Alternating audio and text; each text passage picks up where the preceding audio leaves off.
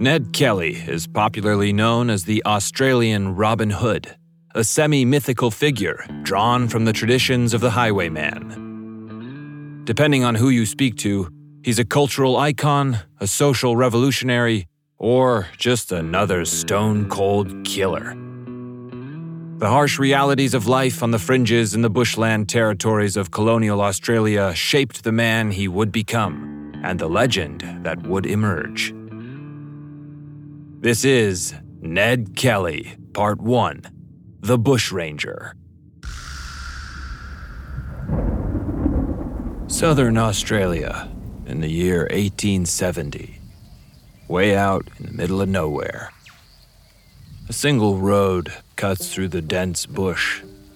It's mid-March, and the rain falls heavily this time of year.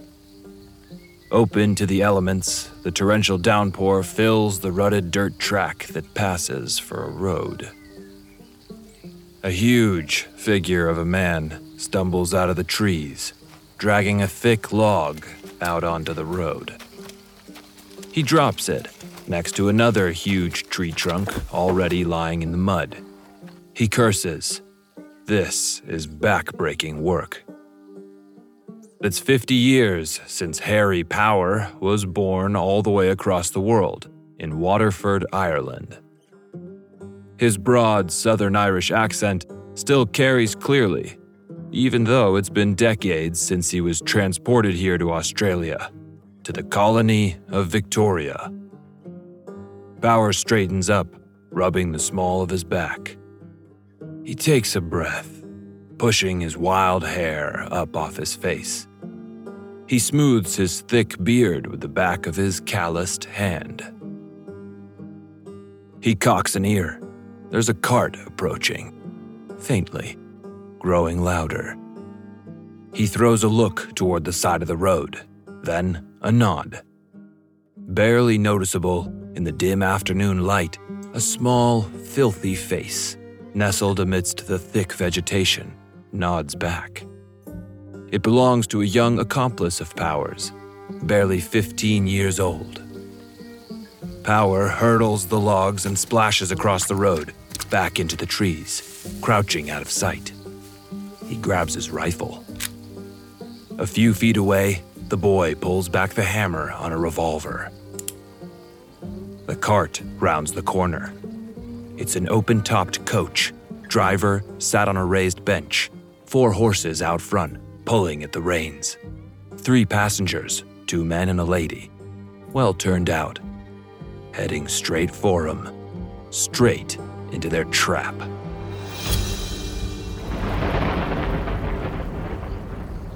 Peering through the sheets of rain, bouncing along on top of the cart, it's hard to see more than a few feet ahead. In the nick of time, the driver spots the logs slung out over the track. He tugs on the reins. The cart skids to a halt. The passenger door swings open. One of the men jumps down. He grabs a log and makes to heave it out of the way. The driver suddenly yells at him to stop, grabbing for a shotgun stationed by his foot. Too late. A bandana concealing his face, Power fires into the air and steps out onto the road. He levels his rifle at the coach. "Bail up," he bellows, gesturing with the barrel. The passengers comply, frozen with terror, their hands held in midair. The driver hesitates, his hand still hovering inches over his weapon. Power narrows his eyes, his grip rock steady on his gun. He never kills his victims, but there's a first time for everything. A second gunshot rings out, causing the driver to jump with fright. It's the turn of Power's young accomplice to enter the party. Revolver raised, jaw clenched, he approaches the back of the coach. The driver's mind is made up. He knows better than to take on these bushrangers. He, too, throws his hands in the air. The boy holds out a sack for the valuables. A couple of pocket watches, the woman's jewelry, and all the cash and mail in the trunks strapped to the back of the cart. Power demands the gold. There's a coach due from the mines at nearby Beechworth. But there is none. Different cart. The heavy rains have delayed its progress. Power uncouples two of the horses. One for the kid, one for himself. Together, they head straight into the bush, back from whence they came. The holdup has come and gone in a matter of minutes. Blink, and you've missed it. Now the bewildered victims have no choice but to make their way into town, 2 horses light. There they will report yet another highway robbery by the notorious bushranger, Harry Power. But it's his mysterious young accomplice who, in the years to come, will make all the headlines. Young Edward will go down in history as Australia's most infamous son, the one and only Ned Kelly.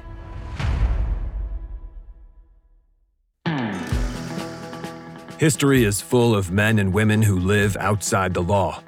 Some are heroes, others are villains. Many are both. Each week, we'll take you on a journey into the life and times of notorious outlaws, from Billy the Kid and Ned Kelly to Anne Bonny and Al Capone. We'll delve deep into their stories to find out how legends were born and continue to grow, often long after they're gone. I'm Nathan Wiley, and this is Real Outlaws.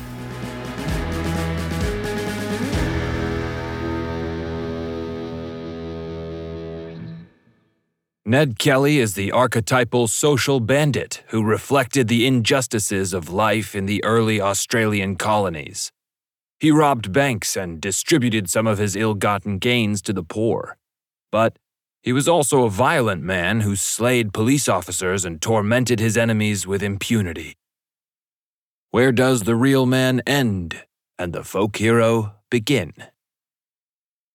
To understand the real Ned Kelly, we need to understand Australia in the 1800s.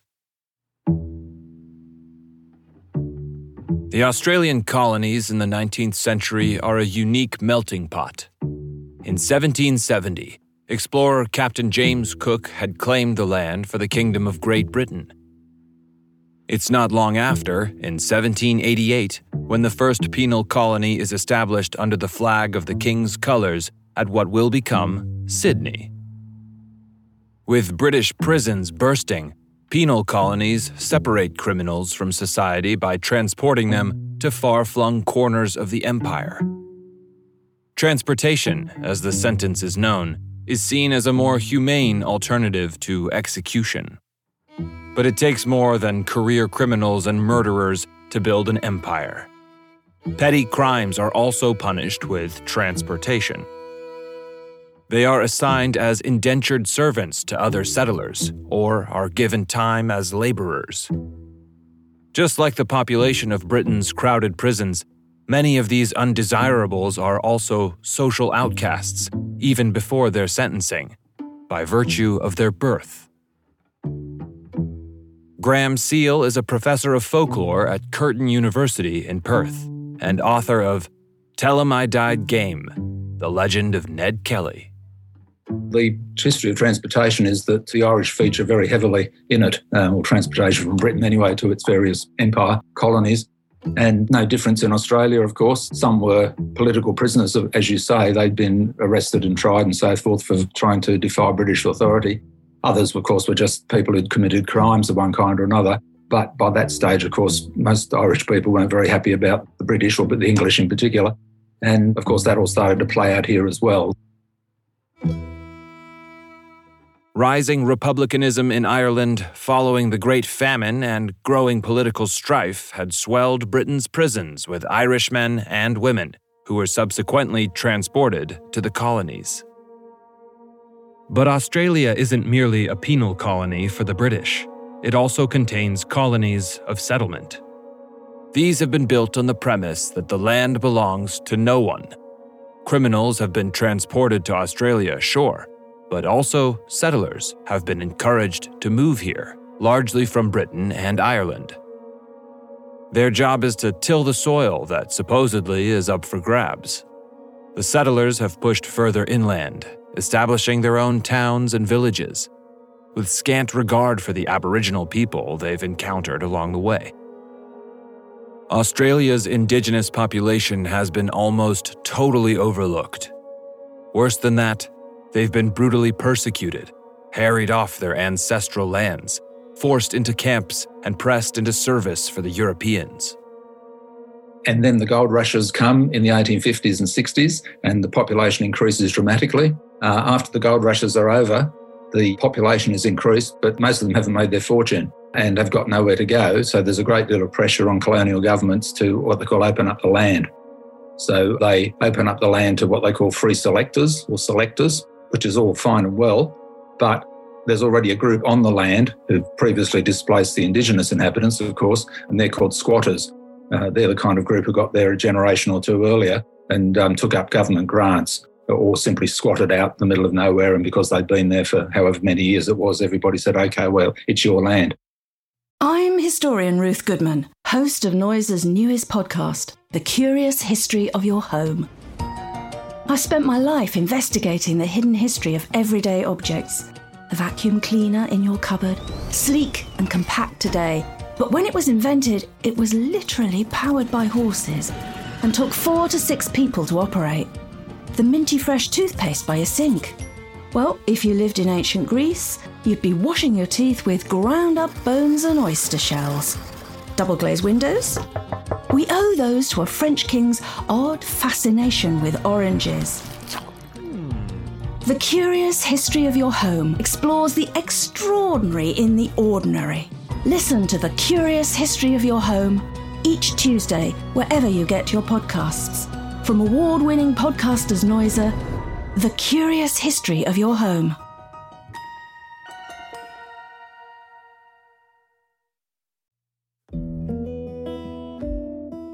Edward Kelly is born into one of these selector farming families in December 1854. His father, Red Kelly, is a tough Irishman, transported to Australia for pig theft in 1842. Following release from prison, he moves to the colony of Victoria and finds work on a farm north of Melbourne. He's smitten with Ellen Quinn, the daughter of his employer, and soon the couple are married. It's not long before they've built a tiny 2-room house in which they'll start their family. Edward, or Ned, as he will become known, is the third of their 8 children, and the eldest boy. The family are proud Irish Catholics, and their resentment of their treatment in the colonies and the British Empire will set the tone for Ned's short life. The foundation faith was Protestantism. Roman Catholicism was out for the first 20, 30 years, I guess, of the settlement. So it wasn't allowed, effectively. It wasn't until a fair bit of time later that Catholics were really allowed to worship in public.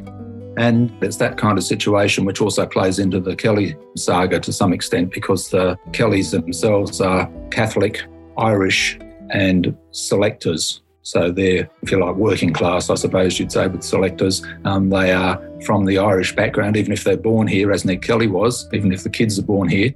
They've inherited those kind of images and ideas of Irish antagonism towards the English. And of course, as I said, they're also Catholics. And they're also pretty unhappy about the situation they find themselves in. It's not an easy life. Harsh laws and an even harsher landscape. Unscrupulous farmers and corrupt officials, and a lawless population. Not unlike America's Wild West. A big difference to the dynamic here is the large convict population, transported for minor offenses and finding themselves on the other side of the earth. Often sentenced to hard labor, they work the land on farms and join work gangs on public projects. Usually employed outside, many find opportunities to escape. Convicts flee into the thick bush, a wild and unforgiving land. There are numerous tales of gangs of escaped petty criminals turning cannibal before survivors reach civilization again, only to be caught and hanged as murderers. Other prisoners serve out their sentences and are released, to commit further crimes and flee into the bush to avoid going back into prison and backbreaking labor. These men, who live as outlaws in the heavily forested areas, are known as Bushrangers.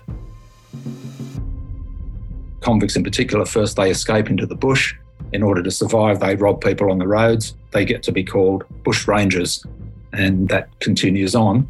After the convict era is over and the gold era begins, the people who are called Bushrangers then are basically robbing gold coaches rather than individual travellers.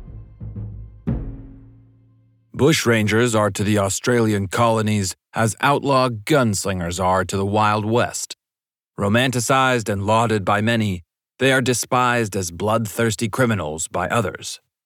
Examples exist at both ends of the spectrum, but the majority fall somewhere in between. A small number of these bushrangers become celebrated folk heroes, but none so much as Ned Kelly.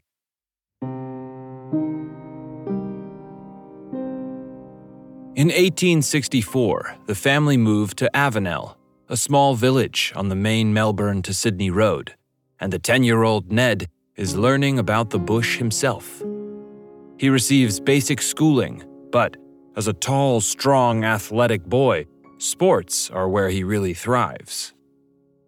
Ned has the opportunity to put his physical prowess to good use when he's 11.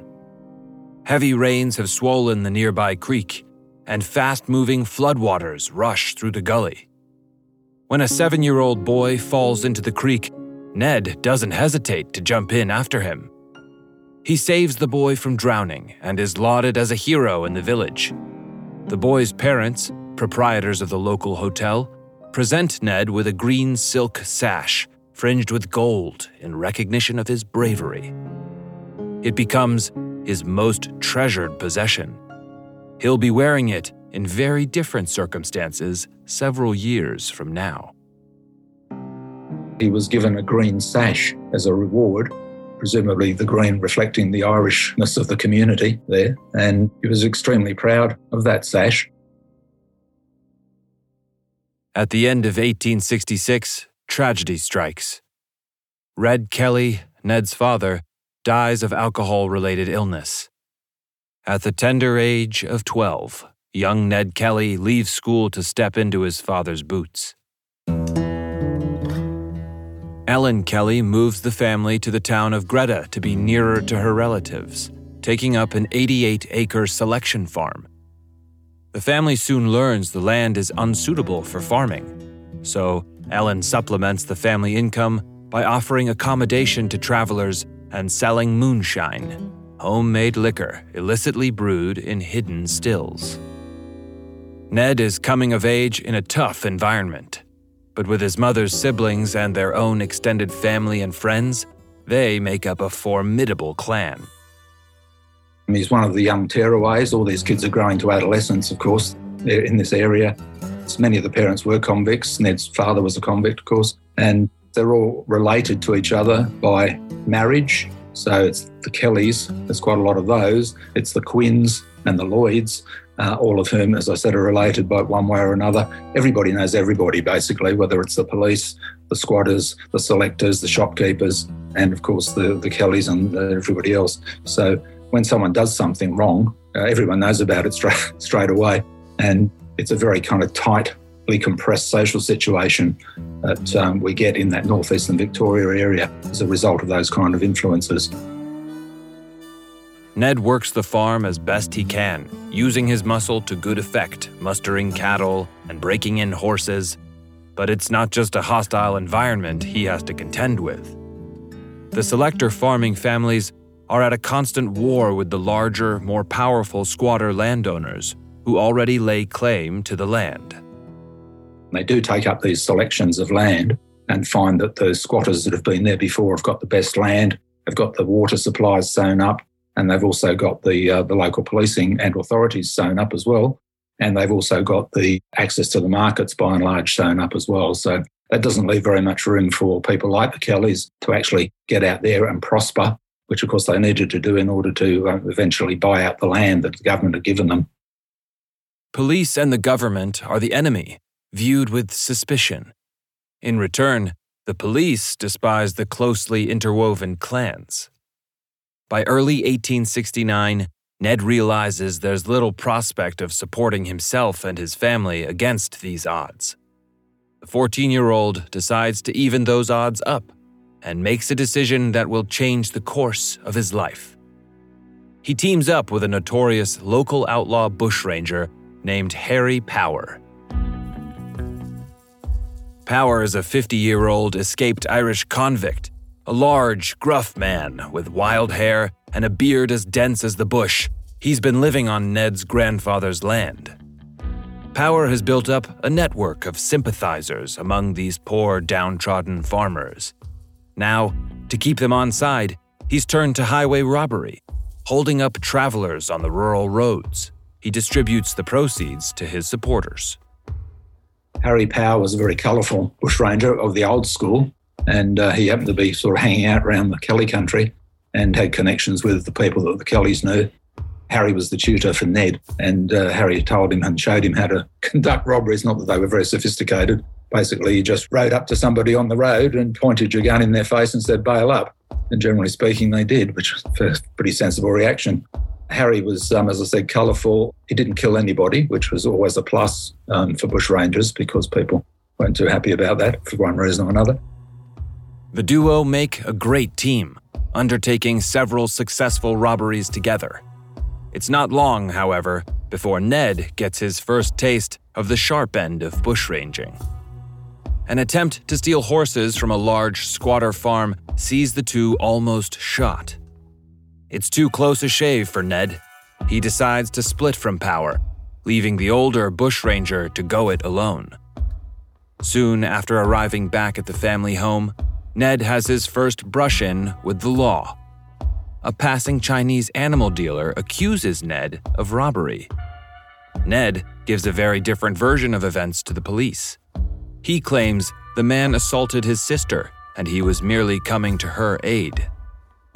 The police can't dig up anything either way, and once Ned's sister and 2 other Kelly family members give evidence in support of Ned, the charges are dismissed. Already, the fiery young Ned is building a reputation for himself. By 1870, Ellen is behind with her rent. To bring in some much-needed cash, Ned goes against his better judgment and hooks up with Power again.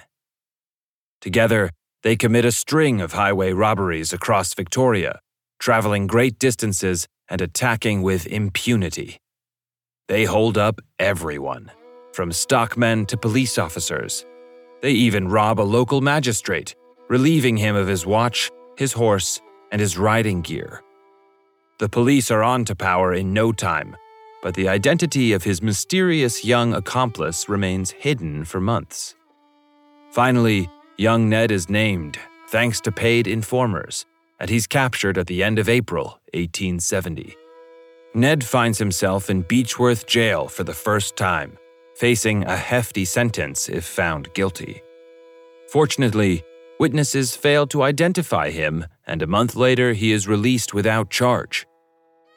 The Kelly family see Ned's arrest as clear evidence of corruption, bias, and police harassment, despite Ned actually being guilty of the robberies. Some believe the Kelly family got to those witnesses, intimidating people into silence. But despite Ned being free, it's the end of the duo's tumultuous partnership. He is done with Power, this time for good. When the older bushranger is caught in June 1870, word spreads that it was Ned who informed on him in exchange for the charges being dropped. It's an accusation which doesn't win Ned many friends. The truth soon comes out that it was actually Ned's uncle who pocketed the £500 reward. Even so, it takes a while for Ned to shake the snitching rumors. It's not long before Ned ends up in hot water again. His friend is accused of stealing a hawker's horse. The argument escalates, only ended by a swift fist to the nose from Ned. The assault lands him back in Beechworth Jail for a second time. This time, it sticks, and it's 3 months hard labor for the teenager.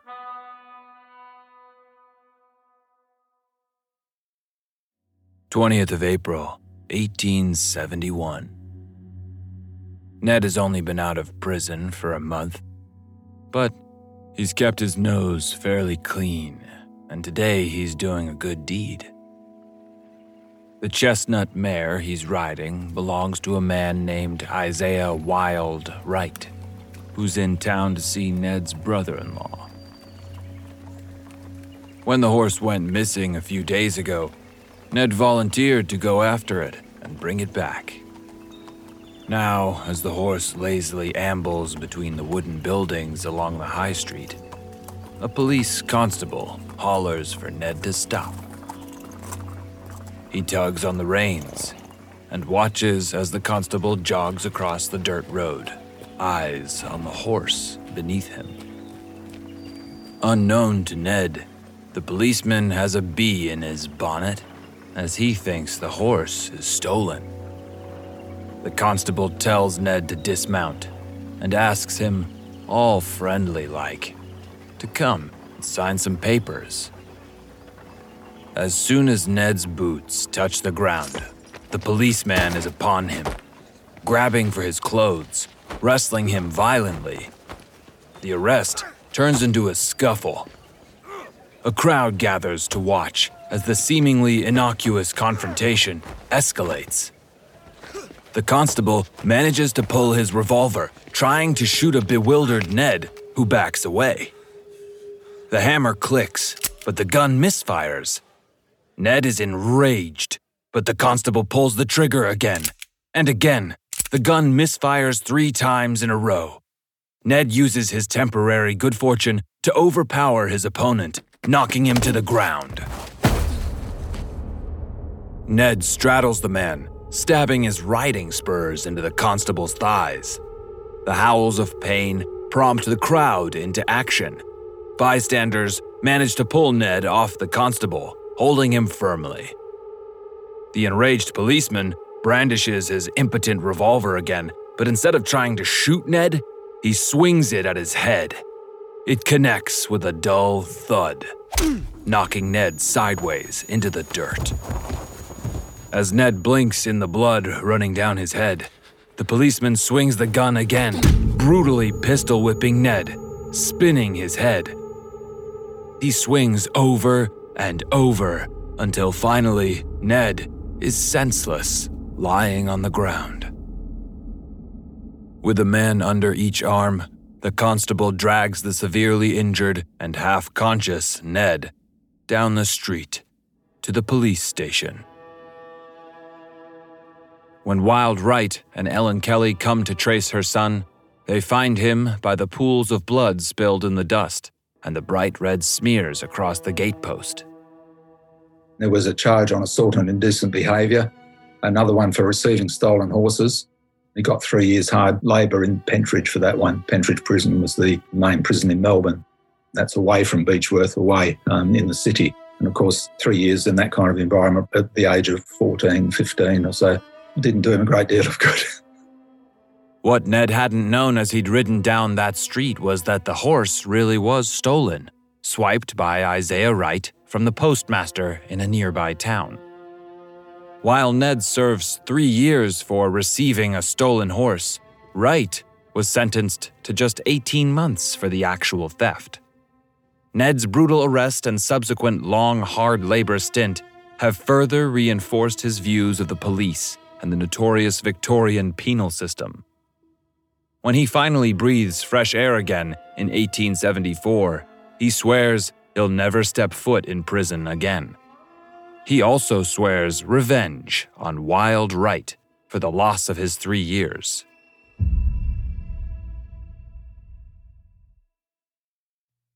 One of the best-known photographs of Ned Kelly shows him standing in his underwear, arms up, ready in a boxing pose, foot forward, hair swept back, bushy beard flowing down towards his chest. It was famously snapped following Ned's revenge on Wild Wright. On the 8th of August, 1874, at the Imperial Hotel in Beechworth, Ned fights a bare-knuckle match with Wild Wright over the affair of the horse. He was a very well-known local man, powerfully built man, as you can tell from the photographs, and a great bare-knuckle fighter. And the match you're referring to, which was kind of legendary, it was a 20-round stand-up match against a man called Wild Wright, who was, if anything, even bigger and more solid than Ned. Ned won. He beat him well and truly, but later on, Wild Wright became one of his strongest supporters, even though they were enemies at the time that the bout took place. But it's a great story. For a time, Ned works at a sawmill, then takes on building work, both skills he picked up in prison. But while he was inside, his mother had begun courting an American, George King. The two are now married, and in 1877, Ned joins his new stepfather in the more profitable business of horse theft. He also joins a local organized crime gang founded by his younger brothers, Jim and Dan, called the Greta Mob. They're known for their distinctive fancy style of dress, which includes wearing their hat chin strap under their nose. Not only does it keep their hat on when riding at full gallop down the high street, but it's also a stab at authority, aristocracy, and the upper class. A signal of teenage rebellion that echoes down the ages to today. As well as being responsible for a fair chunk of the petty crime in the area, the Greta Mob's primary interests are much the same as teenagers today: smoking, boozing, and chatting up local girls. Larrikin is an Australian slang term for a loud, boisterous young man with a disregard for authority, a hoodlum or hooligan. The word is still used today, and these young men really live up to it. They race their horses through the streets, vaulting fences and gates, and wagering each other on racing and trick riding, generally making a nuisance of themselves. In September of 1877, Ned Kelly is arrested for riding over a footpath drunk. Following his previous run-in with the law, this was never going to end well. He resists from the off. A fight ensues, Ned on one side and two constables by the names of Lonigan and Fitzpatrick on the other. While Ned scuffles with the smaller Fitzpatrick, Lonigan grabs Ned's testicles so tightly it'll cause him problems for the rest of his short life. After he's done screaming with pain and rage, Ned supposedly hollers, "Well, Lonigan, I never shot a man yet, but so help me God, you'll be the first." These are certainly fateful words. Ned flees to a bootmaker's opposite the courthouse, but is eventually subdued and dragged back across the street. He is fined and released, but the event will have long-lasting ramifications for all three men. It's Constable Fitzpatrick's turn first on a pleasant evening in April 1878. The air is thick with insects and evening birdsong as he ties his horse up outside the Kelly place. He looks around at the dry grass and dense forest beyond. No sign of Dan Kelly, Ned's brother, the man he's come to arrest. Dan, Ned, and their stepfather all have warrants out for horse theft. A glance through the window suggests Dan is not inside. Ellen Kelly looks up from the stove and rushes out to see what the policeman wants. The two have known each other for a long time and chat a while, though it's clear Fitzpatrick has no care for Ellen's sons, particularly since his run-in with Ned a few months earlier. That feeling is mutual. There's a noise from the dirt road behind. Fitzpatrick turns to see two riders approaching. The first is the Kelly's neighbor, but alongside him rides Dan Kelly himself. The younger Kelly is much smaller than Ned, a good-looking lad but darting and nervous. The constable is confident he can take him in, but waits until Dan ties his horse up before walking over to arrest him. Dan protests and asks to at least eat his dinner first. Fitzpatrick agrees, and the two men go inside with Ellen Kelly. The room is dark, smoky with the scent of cooking. Dan sits at the rough wooden table and picks up a fork as Ellen dishes up the grub. She ladles stew into a bowl and places it on a table, glaring at the policeman as if daring him to ask for some. A shadow crosses the window behind Fitzpatrick. He's watching Dan Kelly so intently, he doesn't hear the horse outside. He only turns as he hears the door swing open, but by then it's too late. Ned Kelly fills the doorway, silhouetted in the low sun. The odds are against the policeman, and with Ned's recent threats ringing in his ears, he reaches for his gun. It's a mistake. Ned is already holding his. He squeezes the trigger, the shot deafening the small room. The bullet misses, slamming into the wooden wall. Splinters fly as Fitzpatrick ducks back, still reaching for his gun. He's outflanked by Ellen Kelly with a shovel. The sound of it bouncing off Fitzpatrick's head is almost as loud as the following gunshot. Fitzpatrick staggers, clutching his wrist, before his world goes black. The constable drops to the floor like a sack of washing. When he comes round, Ned is standing over him brandishing a knife. He passes it to the dazed policeman, telling him to dig out the bullet. Fitzpatrick glances round and sees his revolver now held firmly in Dan Kelly's hands. The Kelly's mother is still hovering nearby, holding the shovel. As he curses and digs out the bullet, Ned tosses a grubby piece of cloth onto the floor to dress the wound. The three Kellys concoct a cover story, which Fitzpatrick is told to stick to, or there'll be trouble. He's bustled out of the house and helped onto his horse. As he gallops away into the darkening evening, he heads not for home, but straight for his police station and his superior officer to inform him of everything that happened. It had started as Dan's arrest for horse theft, but now the Kelly family are wanted for the attempted murder of a policeman. The Fitzpatrick affair, yes, one of the most controversial elements of the whole story.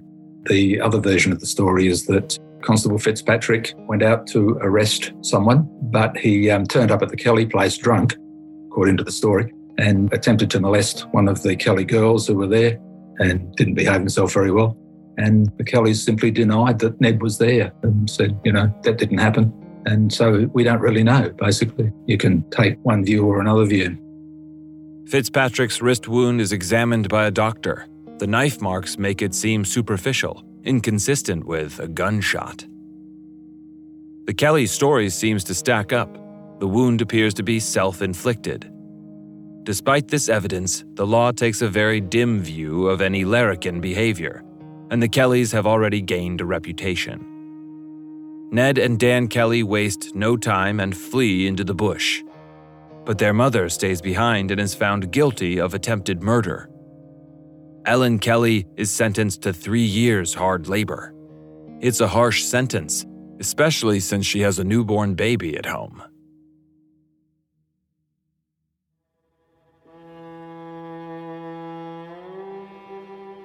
It's summer 1878.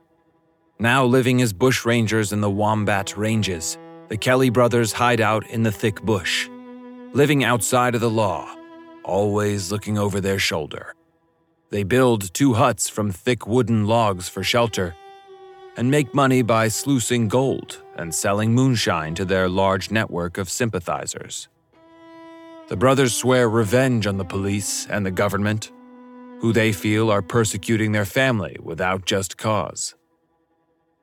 Fitzpatrick doesn't. He's later on dismissed from the police over that and other things too. He didn't have much of a reputation. And that particular incident was the thing that set off the outbreak, because as a consequence of it, Ned Kelly's mother was arrested, sent to jail, and some various other ones who were there at the same time also went to jail, but Ned had escaped by then, into the Wombat Ranges, and 4 policemen were sent out to chase him.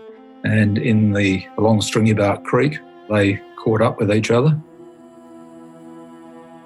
Whatever the truth behind the Fitzpatrick incident, events have now been set in motion that will be remembered for centuries to follow.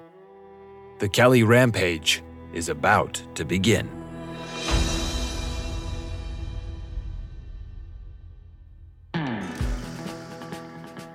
Next week on Real Outlaws, events turn violent as the police and the Kelly gang clash in the bush.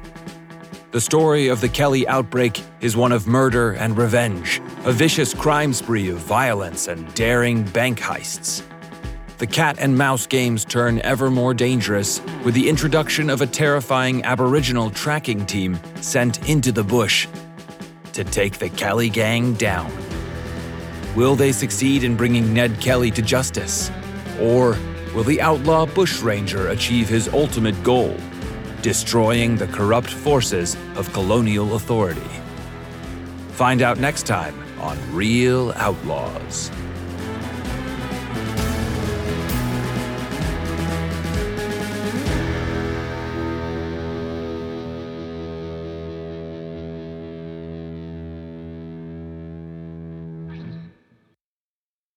If you're enjoying Noiser podcasts and would like to hear them without adverts, join Noiser Plus today. As well as ad-free listening to Noiser originals including Real Outlaws, Real Dictators, Short History of, and History Daily, you'll get bonus content and early access to new episodes. Start your free trial today with Noiser Plus.